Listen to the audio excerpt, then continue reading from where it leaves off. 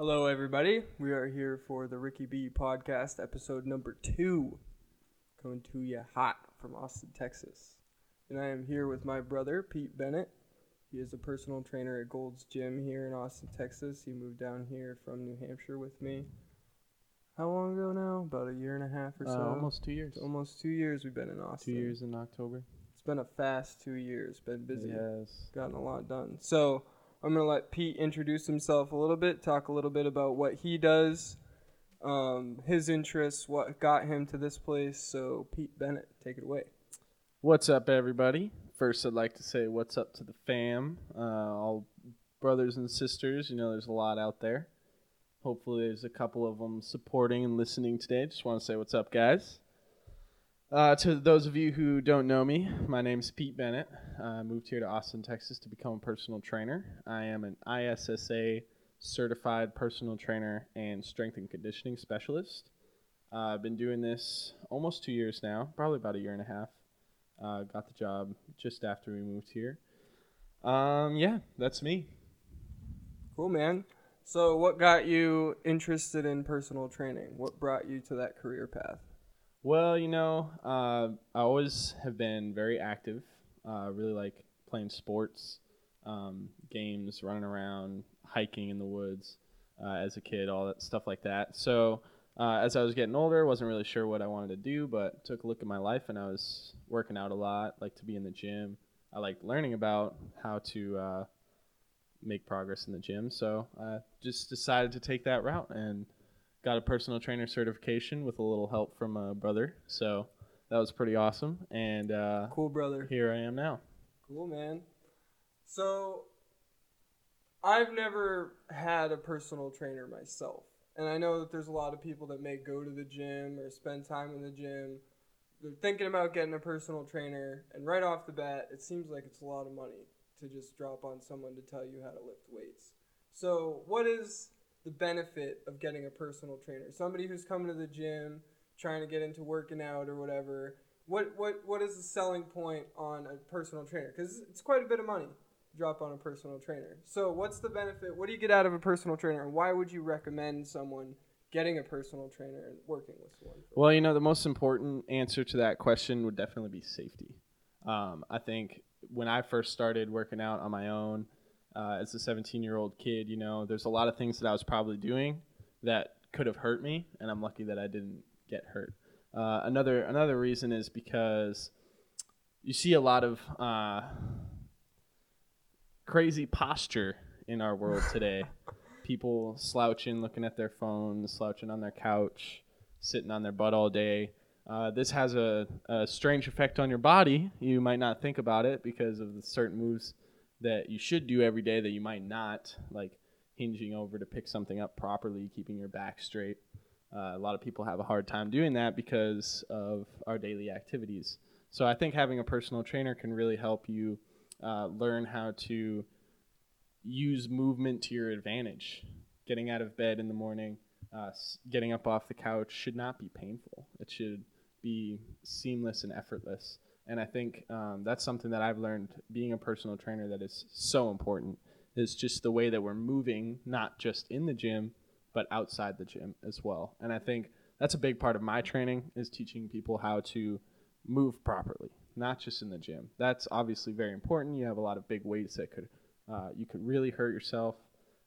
So that's very important. But more important than that is the other 23 hours of the day that we're outside of the gym, bending over to pick things up, walking upstairs, stepping out of the car, stuff like this that you don't think about, where you could actually hurt yourself if you do it improperly over and over and over and over and over. The human body is very, very good at adapting, and it's going to adapt to do the things that you do regularly very, very efficiently, like sitting down. So you sit down all the time, your body likes to sit down. It does not like to get up out of the chair. That's when those things become difficult. But yeah, so I'd say the answer to that question is mostly safety. It's important. I think it's important for everybody to learn how to move safely in and out of the gym. Cool. Awesome. So would you say that mostly what you do is getting people active from an inactive lifestyle, or getting people to maybe a position of fitness that, like, say they're already going to the gym a few days a week and they want a personal trainer to kind of get them to the next level? Or do you feel like most of the people that you train are just starting out and need to learn the basics? Or is it a mixture of both? What do you see It's most? definitely a mixture of both. In my experience, though, I've definitely had, from all walks of life, whether it be adolescents or senior citizens or even people our own age, you can see those postural deviations, so that becomes a big problem. So it is partly teaching people how to move properly, like almost from a beginning standpoint on most occasions. Some occasions it's pretty easy. Like some people just naturally can have the flexibility and can move properly, and that comes from just doing those things over and over and over again properly. And some people just don't get in that habit. But I have definitely had certain occasions, and I still do have occasions, certain clients that I write programs for regularly. They only come to see me maybe once a week. I just give them a couple pointers, but for the most part, they know what they're doing. So it's just kind of motivating and keeping switching things up. So there definitely is a mix of people who are more at a beginning standpoint, just teaching them how to move properly, and then you have your more experienced lifters that you're just kind of helping out here and there. Gotcha. So what would you say the average amount of time that you work with a specific client? So how long would people normally hire you for, and how long do they usually keep training for you? Do they usually hire you for a specific reason, and once they meet that goal, then they kind of go off and do their own thing? Do you help them consistently through the more long-term clients? Do you see a little bit of both? Tell me a little bit of that. Definitely see both of that as well. I have certain clients now that I've been training over a year, and then I have clients that I've been training for just a couple weeks. And I definitely have there was a certain instance a couple months back where I met this gentleman, and he really needed some help with his lifting program. So I helped write him a program, and he was actually planning on moving to Houston the next week. So I wrote a easy, comprehensive program for him, and I sold him 3 sessions, and in 3 sessions we went over all the different movements that we had to do in the program, taught him how to do them properly, how to get the most out of them, and after those 3 sessions he was on his way. So and I've got in contact with him. I guess he did do the program for a little while, but it kind of fell off, which wasn't surprising. People just tend to do that. I mean, It's understandable. But do you feel like the self-discipline is kind of, do you help with that a lot? You feel Definitely. like as a personal trainer, it's kind of the accountability is a big part of your job? Definitely. I see that more with the people that I've been training for the long term. The people that I've been training for over a year, you kind of have to make sure you text them every week and say, hey, get your butt in the gym, try to motivate them, not just in your sessions, but outside of your sessions, because as a personal trainer, you're meeting someone maybe 2 hours out of the week. Right. Yeah. So with your diet, with inactivity, so many different things that could mess up your workout program that I'm trying so hard to keep on the right track. Right. So it's, accountability. Yeah, accountability. Discipline, for sure. So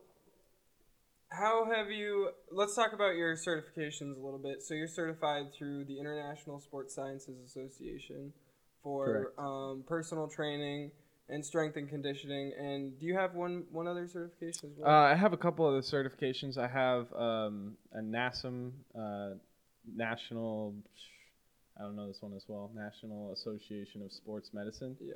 And so I have a certification through them for, what's it called? It's youth exercise. I think it's just youth exercise specialist. Okay. And then I have one that I got through Gold's Gym, which is a group exercise. And that's the Gold Fit? Yes. Okay. So that's the group exercise program that you work on. Correct. And how long was that program that you went through? That was through Gold's Gym. Yeah, so it was like 3 consecutive 8-hour days where it was basically teaching on top of what we already know. See, this is the big difference between CrossFit and Gold's Fit. because we get a lot of association between the two. The certification is very similar to be able to coach both.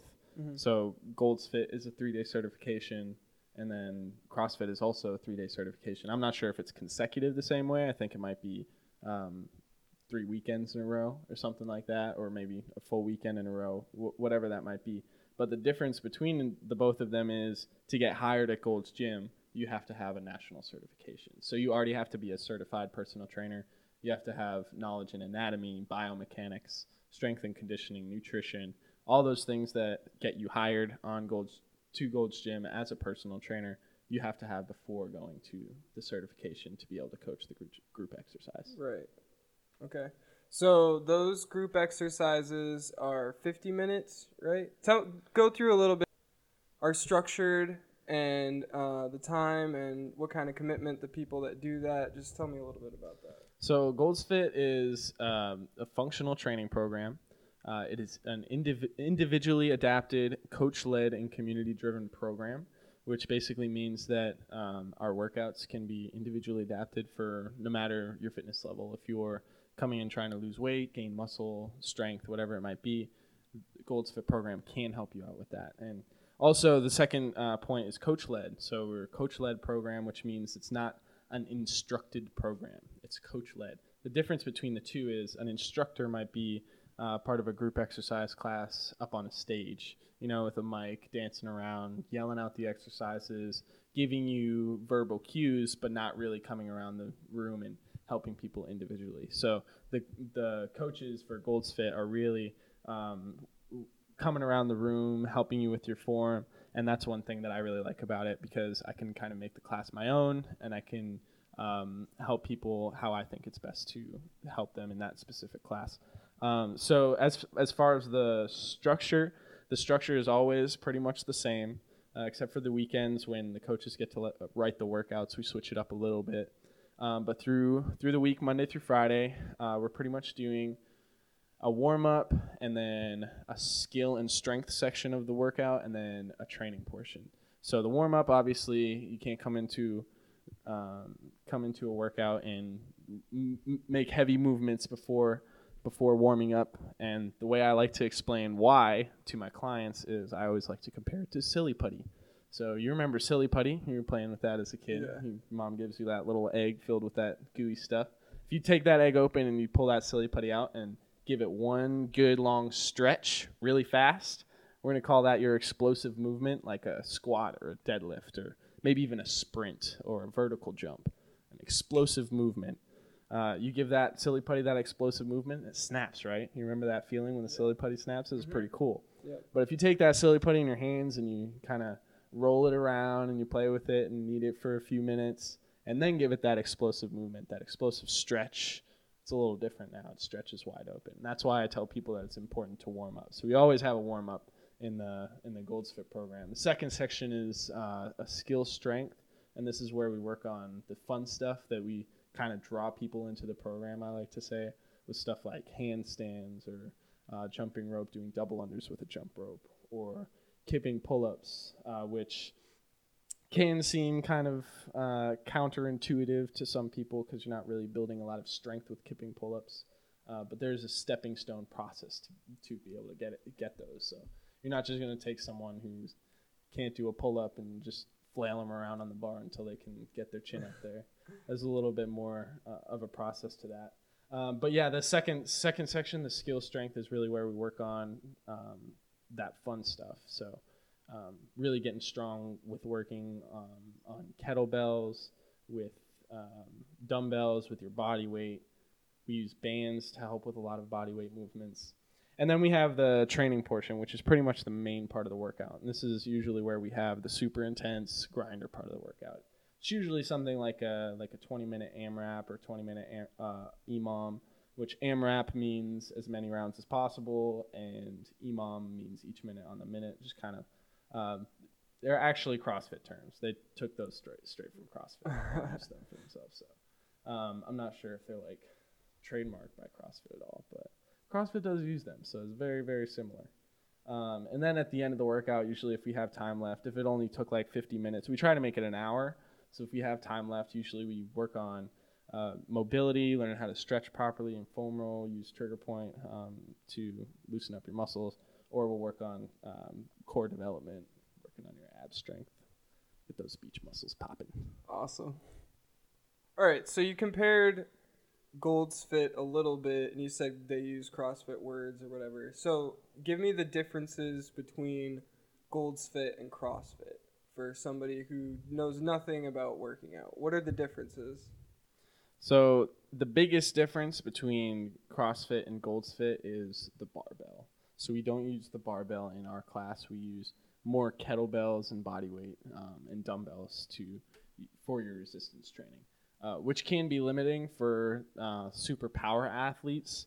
So we use certain techniques where we use bands to make the weights heavier and give yourself some more resistance. But for CrossFit, the biggest reason why we don't use the barbell is because of how many injuries are associated with it.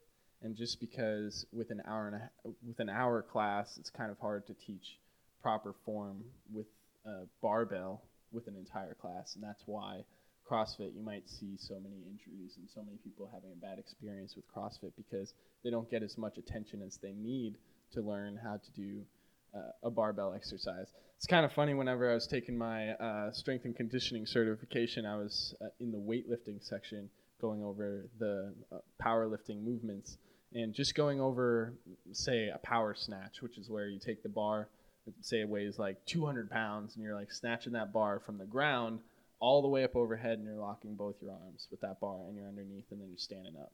So that's a power snatch. Just to do a power snatch, it was like 2 pages of cues, like each little thing that you have to go over before you start the lift. And these are little things that ordinary people never think about, like retracting your shoulder blades. Most people don't even know what that means. Retracting your shoulder blades means pulling them back and kind of puffing your chest up. Something as simple as that you don't think about when you're doing the lift, and there's 20 to 30 of those cues that you have to go over. Imagine trying to coach 20 people in a class that all have to go over those cues.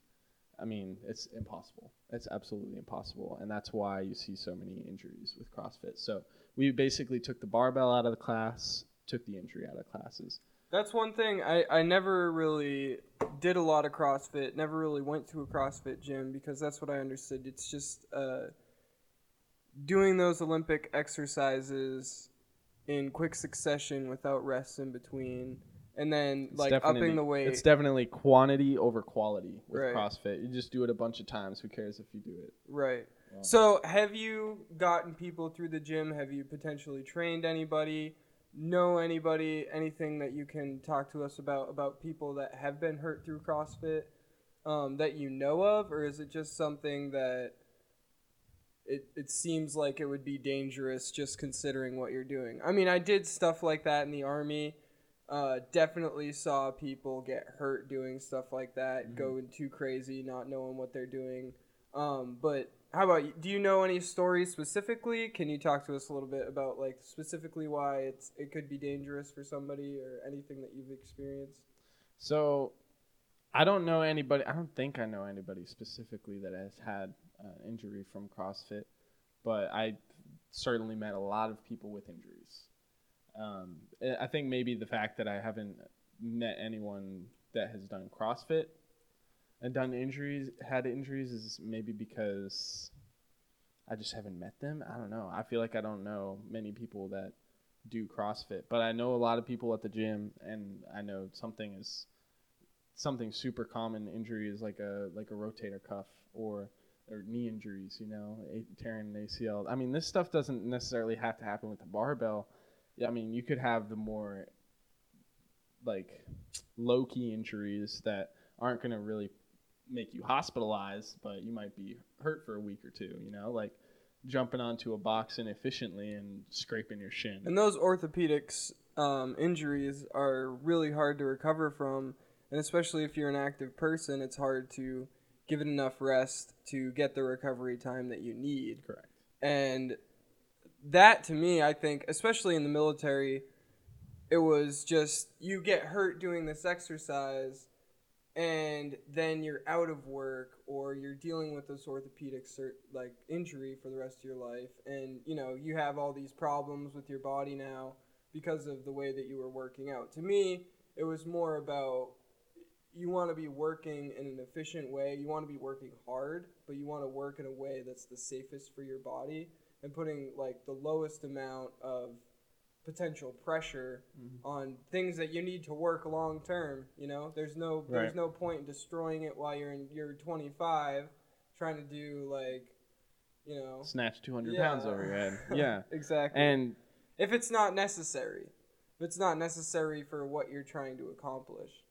But I mean, I always felt like I got enough cardio in the military through running and all that stuff, and then I would weightlift on my own, and it was more just strength oriented because that's just what I wasn't doing while I was in the military. There was no point in doing like CrossFit and working more on my cardio and putting all that strain on my body. But there are a lot of guys that were in my unit and guys that I knew that were really big into CrossFit. It was just never something that I really got into necessarily.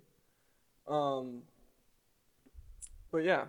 Yeah, and the biggest thing you'll see with the injuries in CrossFit is not usually a lack of strength, but it's more of a lack of flexibility. And it's really going to vary. Like I've seen a lot of YouTube channels or Facebook pages that put out a lot of quality information, like really good trigger point release techniques, foam rolling techniques. What are a few, stretching. for example? Can you think of any?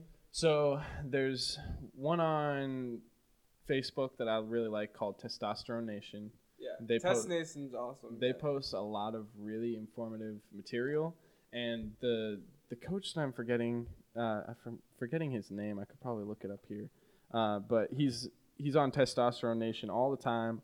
He's a CrossFit coach, but he also has a PhD in exercise science, so he's very, very knowledgeable. So he posts a lot of comprehensive videos on stretching and foam rolling and trigger point techniques. Also, not only flexibility, but things like shoulder stability or hip stability, a lot of things that get overlooked, and he's going over that stuff in great detail, and it really puts on YouTube. Yeah, it's on. I'm pretty sure he has a YouTube channel. I'll look it up here in a second. It's a great resource, and it's a great way to learn everything, and it's good to look through form and all that stuff on YouTube before you try it. Because there's so many good podcasts and people that are doing videos on YouTube. That's a great resource. There's a lot of good ones, but there's also a lot of fitness myths out there too. So you have to really be careful. I think it's really good to. You just have to be passionate about it and really put time and effort into your own well-being. You have to focus on and do the research yourself. For sure. Okay, so his name is Dr. John Rusin, Rusin. Cool. He's on Testosterone Nation. You can find him pretty easily. That's a Facebook page. But he has really good stuff.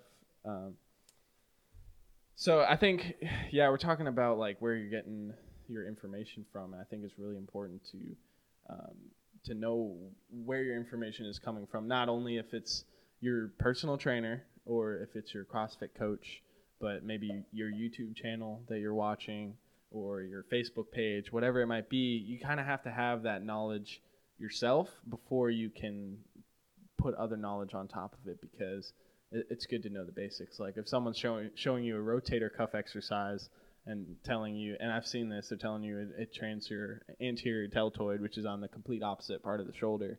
Like you have to know your anatomy enough to be like, well, this guy's kind of full of crap if he's telling me that, like what else is he going to tell me? If he doesn't know his stuff, then how can I trust him?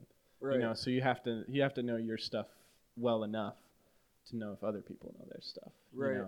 So then you can go search information, and it's a little easier then to find if this guy's kind of full of crap or if he knows what he's talking about. And I found that guy, Dr. John Rusin or however you pronounce it, on Testosterone Nation. I think his stuff's really good. And he's a CrossFit coach. He does CrossFit exercises, but he also does his like lifting exercises in the gym, because you can't just do explosive movements with a barbell. You need to get your isolation exercises, otherwise you're going to have instability issues, and that's where you have injuries, imbalance injuries, stuff like that. So know where you're getting your information, people. Right. Very important. For sure. do a lot of research before you buy the myths. And going into that, I want to talk a little bit about dieting because one of the diet myths. Yeah, well, let's talk about first, what in your opinion is the worst diet that you've ever heard of or like seen someone try or something? Give us some reasons why it's a terrible diet. And then if there's like a diet plan or a diet mentality that you would endorse, like you would put the Peter B stamp of approval on, let me know what that is. But let's talk about first, what is a terrible diet? What's a terrible diet? That's a good question. And there's a lot of terrible diets out there. There's a lot of really bad ones.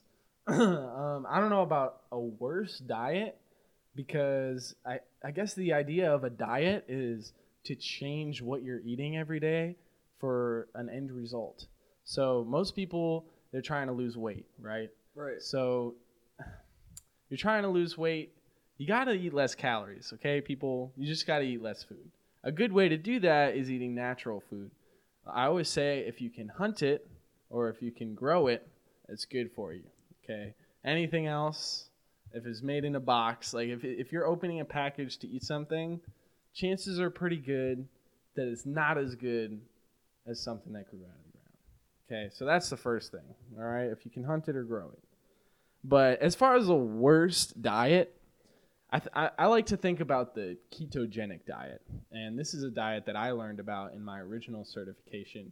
And this is another reason why you have to kind of know your stuff and like know where you're getting your information, because that certification that I had was a good 15 years old. This is the diet that Joe Rogan is on too, the ketogenic diet. The ketogenic diet. Yeah. It's a dumb diet, guys. And if you like bacon and steak, it's a good diet for you. But if you want to see progress, I would recommend not. So the ketogenic diet is basically this. So you have your macronutrients, right? You have your carbohydrates, your proteins, and your fats. Okay, these come from a variety of different foods, but it can pretty much be broken down to certain ones. So proteins is mostly meats for us meat eaters. If you're vegan, you're getting most of your protein through nuts and seeds, beans and rice, stuff like that. So it's a little bit different. But if you're eating a more American diet, you're eating a lot of bacon and steak and chicken and burgers and all that stuff. That's your protein. Certain types of protein have more or less fat in them. So like bacon has more fat than something like chicken. That makes sense, right?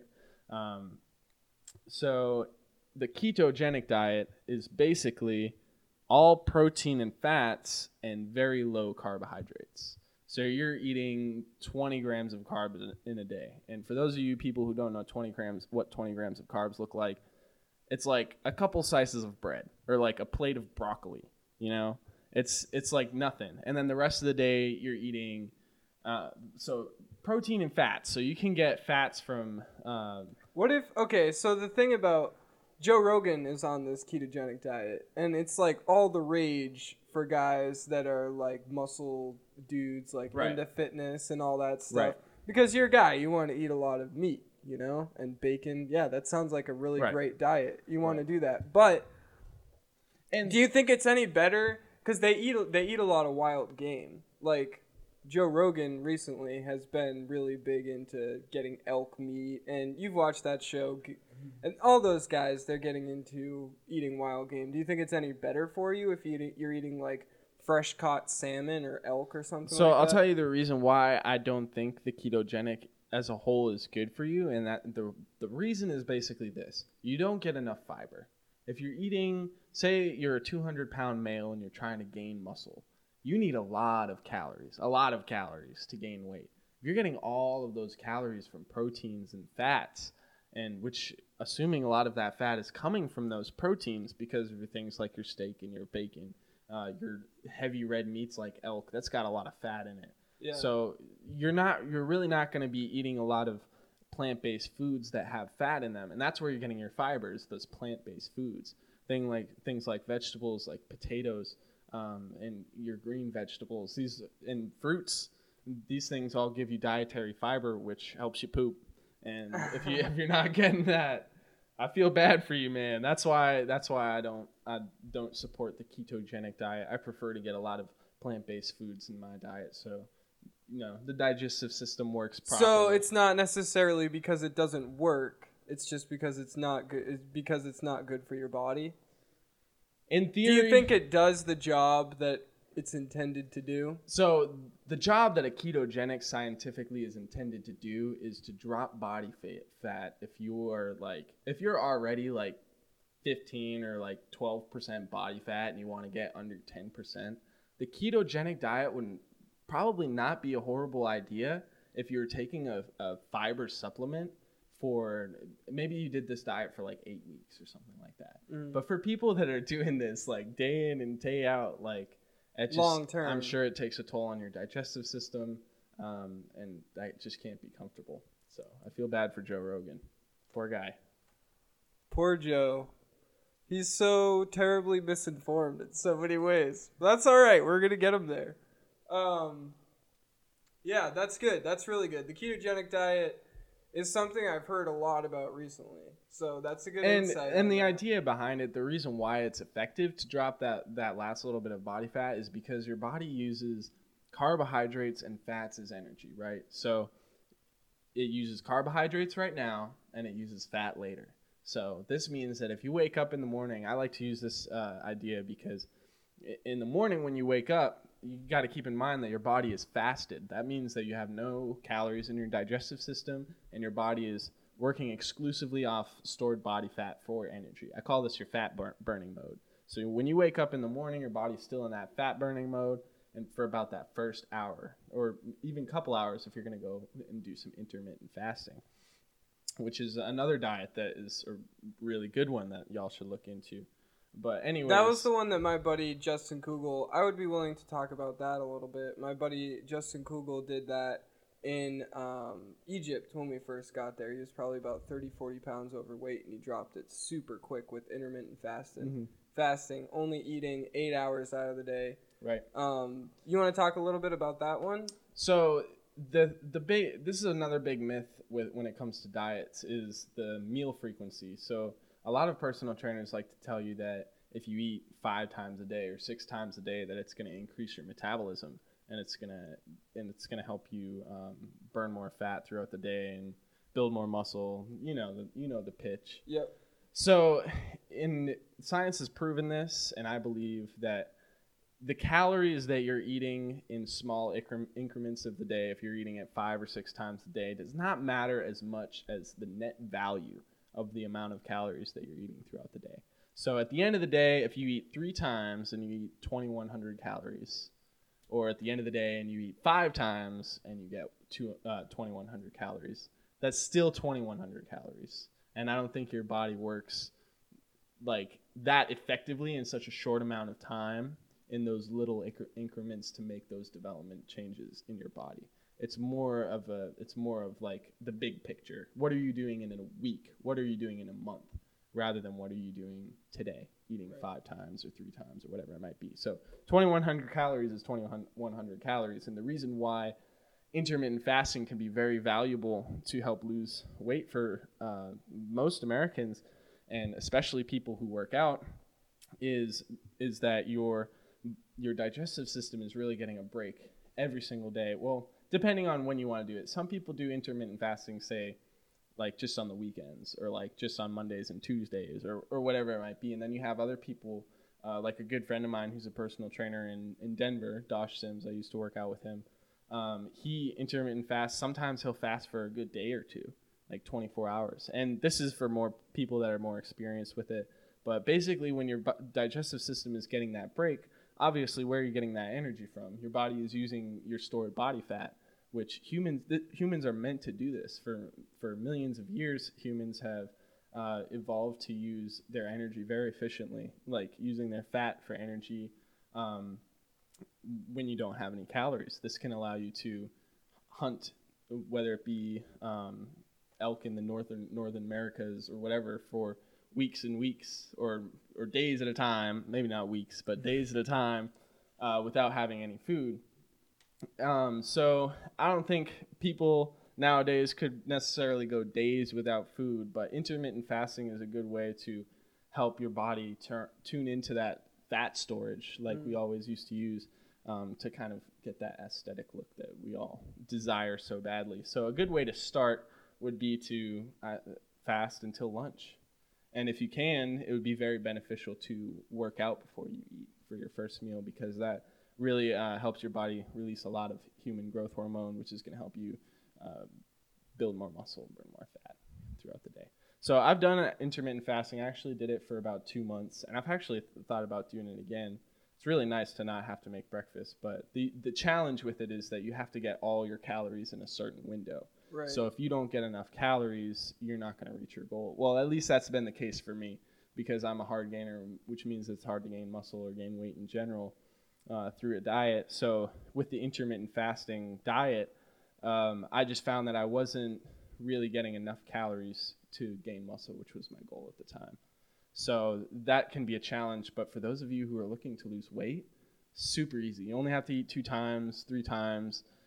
The hard part is going to be in the morning when you're super hungry, and this is only going to last for about the first week of your intermittent fasting. If you take 4 hours off in the morning and just give your digestive system a break, you can drink things like coffee or tea, which are going to boost your metabolism a little bit more, help you give your body a little bit of energy, or things like coconut oil will help your stomach feel a little satiated so you're not quite so painfully hungry.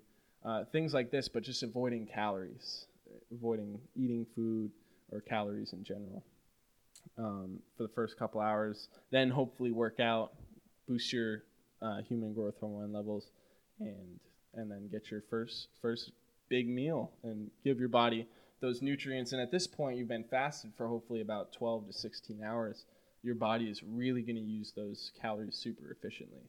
So whenever I was doing the intermittent fasting, I found that first meal, it would be digested in less than an hour, and I would be ready for another meal. So it's really not hard to eat 3 times real quick in that 8-hour or 6-hour window or whatever it is every day. It's never a problem getting those calories in because you're so ready for food by the time it comes around. That's the way my Kugel, by the time it was time to eat at lunchtime, it was just like, you're eating everything, especially if you work out. So what's the ideal time of day, would you say, for someone to work out? What would you recommend someone that's trying to lose weight or trying to get in a little better shape? I would say fat burning is probably people's number one concern when they start working out. The beginning stages is like burning some fat off and like getting your muscles up. So for someone who's trying to lose a little bit of weight, what's the best time of day to work out? What do you think? Meaning cardio or weights? Well, or whatever both. You would recommend. Probably like going to the gym. If you were going to go to the gym during the day, what's the time of day that you would recommend to do that? So for anyone who's working a 9 to 5 or just working a standard American job, I would recommend to try to work out in the morning. I would recommend that. But you have some people that have different schedules. I mean, for years I worked in the service industry. You didn't go to work until maybe noon or even 3 o'clock in the afternoon. So it's easier to sleep in a little bit, wait till 10 o'clock and go work out. And that's always been my thing. I like to work out like mid-morning, somewhere around 10 or 11 once I've got a meal in me and I got some energy, good to go. But whenever I was intermittent fasting, it was a little bit different because you don't have food in you, so it feels a little bit different to work out. You're tuning more into what your body has energy on hand rather than those carbohydrates that you just ate. So for the average American, I would recommend in the morning if you're going to go to the gym. But here's another thing that I'd like for listeners to keep in mind. If you're looking to lose weight, the most valuable time to do cardio of any time is going to be first thing in the morning.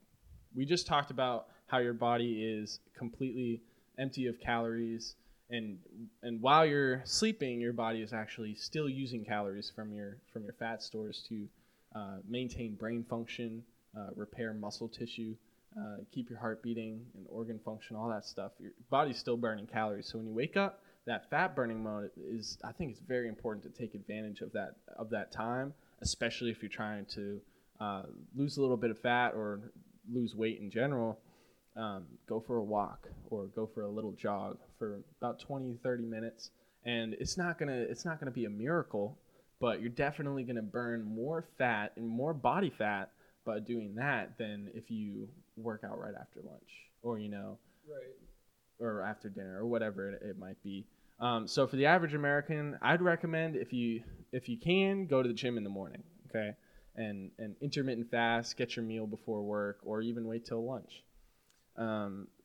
Or you could just do your cardio if you want to sleep in a little bit, do 20, 30 minutes of fasted cardio, then go to work and maybe go to work out on lunch or wait till after dinner to work out. Everybody's a little bit different, but what I always recommend is that you keep it consistent. Right. So whatever you choose to do, if you choose to do it in the morning, if you choose to do it in the evening, everybody's a little bit different, but whatever you choose, you should stick with it. And the reason why is because if you work out from 6 to 7 one night and then the next morning you work out 6 to 7 a.m., like 12 hours is really not enough recovery time for your muscles to have a productive workout that second day in a row. So just keep it consistent. Right. So I know that I would say the average American goes through cycles of wanting to work out, wanting to get better, wanting to like change their body, have a better body. You know, everybody gets ready to have a good beach body, you know, or whatever. You're getting ready for the summer or something like that. They kind of go through cycles of being excited about working out and then kind of walking away from the gym for a while, then working out again. You know what I mean? Yeah, definitely. Okay, so what would you say the average amount of time is for somebody to be committed like and dedicated to the gym before they totally like That's a good just question. tank? That's a good question. I'm not sure if my opinion is professional enough to answer that question, but from my experience, I've seen that a lot, and you see it a lot with people. I just want your best guess. You see it a lot with people our age too. Yeah. A lot with people our age. I'd say maybe 6 to 8 months. 6 to 8 months? 6 to 8 months. That's still a pretty good chunk of time. That's pretty good. That's pretty good. I'm saying that because of the people that I see that are still in the gym, like that are my age, you know, that have been going for 2 years. And that's like average. Average is like 6 to 8 months. Yeah. Right. So what we like low side of the spectrum. Have you ever had anybody like or two? Yeah, maybe a month. A month and then just gone, done with the gym. Mm-hmm. And I mean, some people overdo it. Some people try to come into the gym 6 days a week when they get back to it. You can't do that. You got to go every other day. That's what I noticed this time around because I kind of stopped going to the gym for about 3 or 4 months, maybe a little bit more than that. Same. Because I was working at the moving company that I'm working at right now. Moving stuff up and down stairs every day, I figured, you know, I don't really need the gym because I'm staying in shape working every day. I was in school, so I just kind of stopped going to the gym. And then once I had time again to go to the gym, then it wasn't about going to the gym. It was about dealing with the pain. It was about, like, now I have to go to the gym and endure, like, 2 weeks of excruciating pain to get my body back into shape. It used to like lifting weights. And on one hand, like it feels good getting into the gym and getting strong again and, you know, seeing yourself like getting back into shape. But it's just that pain threshold. Like you have to just meet that barrier, and you have to understand how your body's going to react to it. Because I know that's the biggest thing I feel like for people. They overdo it and they underestimate how painful of a process it's going to be. And then you realize especially with legs, and then that's why everybody skips legs. Nobody does legs, Well, it's hard for me to do legs too because I'm running up and down stairs. So you're already sore. Yeah. And I don't want to blow my legs out and then have to go and run stairs, you know. But it definitely is hard, and it's hard to stay on task and committed and dedicated and just make it a habit every day. Right. Once everything starts piling up in your life, and keep that a priority. But it's really important because people just don't move in daily life. Right. Normally, you know? Especially now, I mean, there's so many desk jobs out there. People just sit on their butts all day. I've been running into a lot of people that work from home. Yeah. That like don't even leave their house to work anymore. Mm-hmm. So, I mean, just that movement needs to happen. And then the longer you let it go without like dealing with it, the longer it compounds. Mm-hmm. And the bigger of an issue you're dealing with. You have a country like the United States of America. Everybody needs to get in the... Just get up off your butt, people. Yeah. Just move around a little bit. Get off the couch. It's not that hard. Yeah, I mean, it's hard because there's so many jobs out there that are so exhausting. And in today's economy, you have to work at least 40 hours before you can make a paycheck that's going to be sustainable, whether you have a family or if you're just trying to, if you're a single guy like us trying to just save for your future. It's hard nowadays and it's tough. You got to work a lot and it's mentally exhausting. It's physically exhausting. And I experience it too, just like everybody else. I mean, I'm a personal trainer, so I'm stuck inside a gym all day long. And obviously it's my passion. That's what I love doing. But if you're in a certain place all day long working with people and you're just mentally and physically exhausted, it's hard to stay and work out at the end of the day. So I definitely know what that feels like.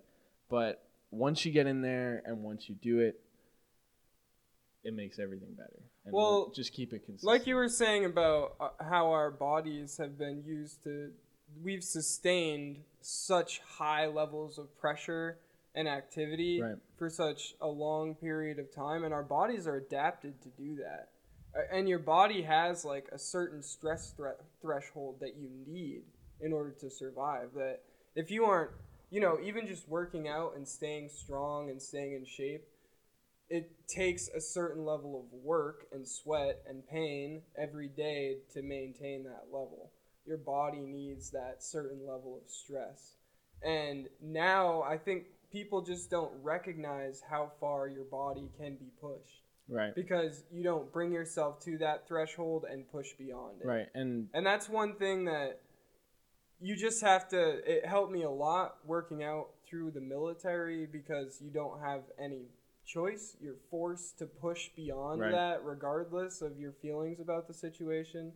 And that mentality translates to staying in good shape and controlling your body and forcing yourself, even when it's painful, even when you know it's really going to suck, sticking it out and knowing what the end result's going to be and knowing that your body can sustain it. Your body's going to adapt. You just need to do what you need to do. Don't work through major injuries, Right. Don't do anything crazy like that, but work hard and put your body in situations every day where you're testing the limits every day just to get yourself beyond it. And that's a huge deal for working out. And don't underestimate that pain factor and that first barrier that you're getting through, but build that habit and just know your body's limits. I think it's also important when you're first starting out getting back into the gym not to just like completely blow yourself out in like 2 weeks. Correct. Just stay consistent, stay on top of it. I always tell my clients, especially if it's the first time I meet them and I'm having that orientation session, I sit down to talk to them, and the biggest thing that I tell people is whenever you come back into the gym, especially if it's not your first time, if you're coming back into the gym, and I've known a lot of people that have done this, and you overdo it because you remember what you used to be able to do when you left the gym, but you don't remember what it was like when you started the last time. Right. So you come into the gym thinking that you can do what you were doing last time. You can go 5 days a week, 2 hours each day, and they're just killing themselves. You get through 3 or 4 days, and you're like, screw this, I'm out, and never come back, or wait another 6 months and then try again. So I think it's important to not overdo it. Seek help from a personal trainer. It's so valuable. And most personal trainers will give you one free session anyways. So if you're a person that's gonna mentally take down those notes and remember the information that you're being helped with, that could be very valuable. But if you're not, then just forget about it. If you're not gonna pay attention, then just don't worry about it. Don't waste our time. All right, well, we have one final question before we sign off. Nice. And it's a very serious question. I'm going to need you to be honest and very open and frank in this conversation because I want your legitimate opinion.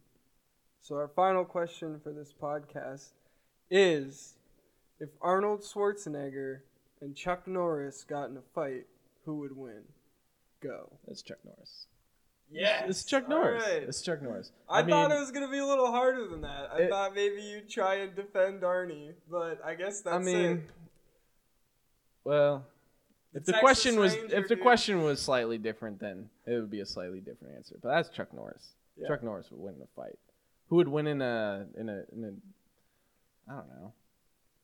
arm wrestling contest. Arm wrestling? That'd be interesting. Now, arm wrestling, people think that the strength all comes from your biceps, but it's really not. It's all interior rotation of the shoulder. So it's a weird muscle to have really strong. Yeah. But some guys do, so. I don't know. I've never been good at arm wrestling.